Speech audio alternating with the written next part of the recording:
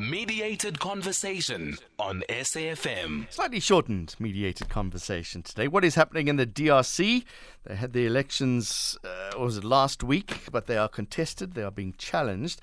Let's talk to Christopher Isike, professor at the Department of Political Sciences, University of Pretoria. Prof, thanks very much for joining us this morning. We've only got, 9 or 8 minutes to talk about this. So let's start right at the beginning. Were the elections held well over that? It was supposed to be 1 day. They pushed it to 2 days. Good morning, and thank you for having me. Well, it's debatable, whether the elections were held well. Usually, elections of that magnitude, usually come with logistical challenges. The DRC is the second largest country in Africa with over 100 million people. In these elections, there are about 44 million people who were supposed to registered voters who were supposed to vote. There were challenges, moving, electoral materials and arriving on time. In some places, they could not hold the elections on the day because of late arrival, and then they had to push to the next day. However, what is curious, two things that is curious about the elections in terms of how the electoral management body has handled this, is the fact that they refused help from the East African Commission, the European Union Commission to send, to help them with satellite tracking to be able to distribute materials. They refused that help. That would have really helped them with, logistics. Then the second curious thing they've done is in releasing the election results in bits and pieces.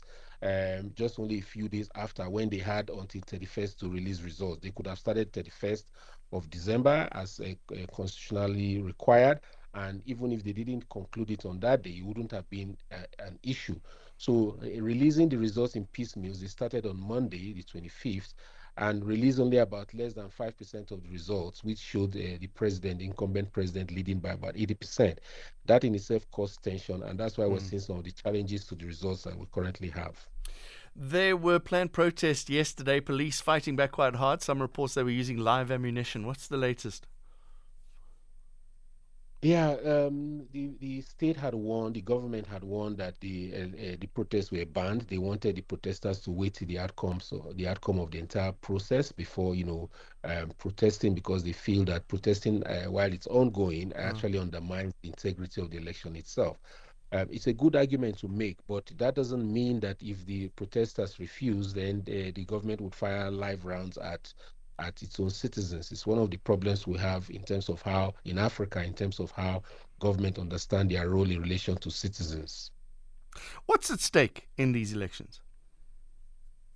Well, it's a lot is at stake. They remember the DRC has the highest number of minerals in the world. It has coltan, it has cobalt,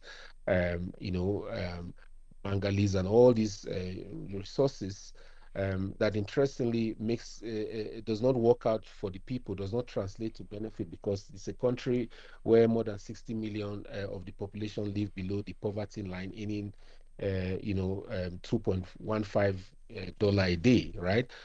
So those are at stake. There's conflict in the eastern region of the country.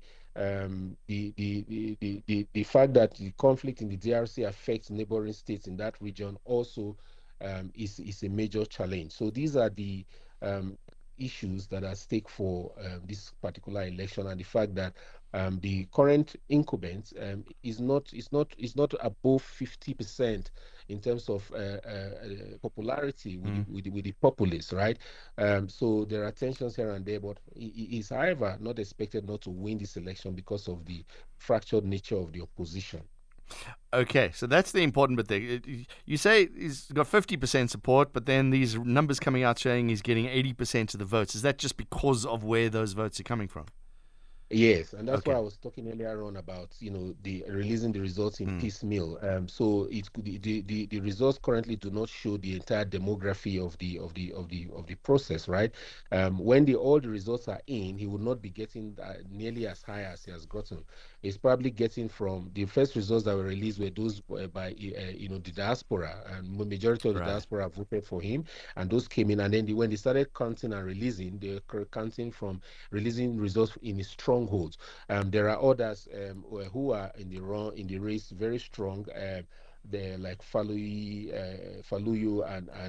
and Moist that are not.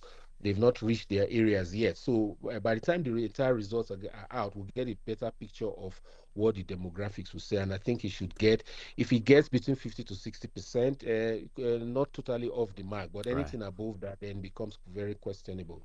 Tell us about the fractured opposition.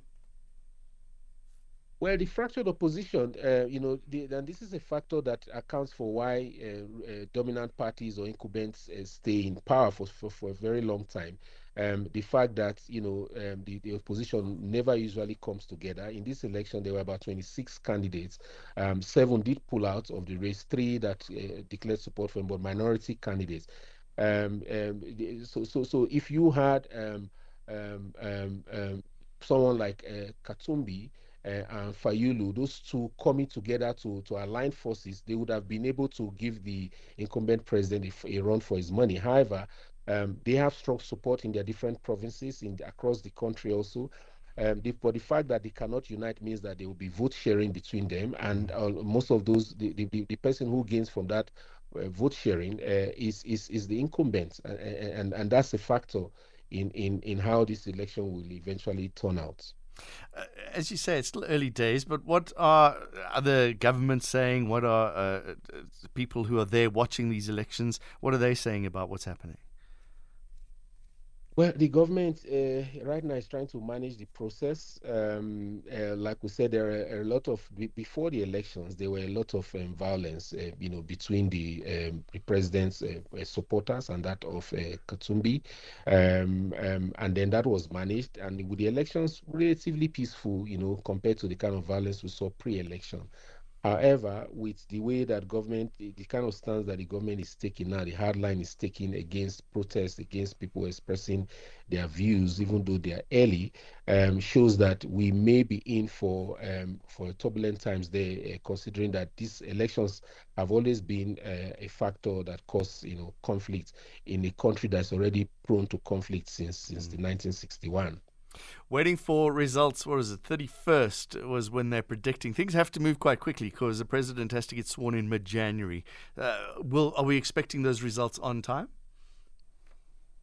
Well, since they started early, they should be on time. They should be on time, and that's what the Electoral Commission wants to achieve. They could have been able to, count the results from when they started counting, and not necessarily start releasing them in piecemeal like they did. Mm. However, considering that they are hell bent on continuing with the process, and I think that's what the government wants to do. They don't want the process derailed at this point, and the constitution does not provide for any kind of rerun because a simple plurality vote win for the winner.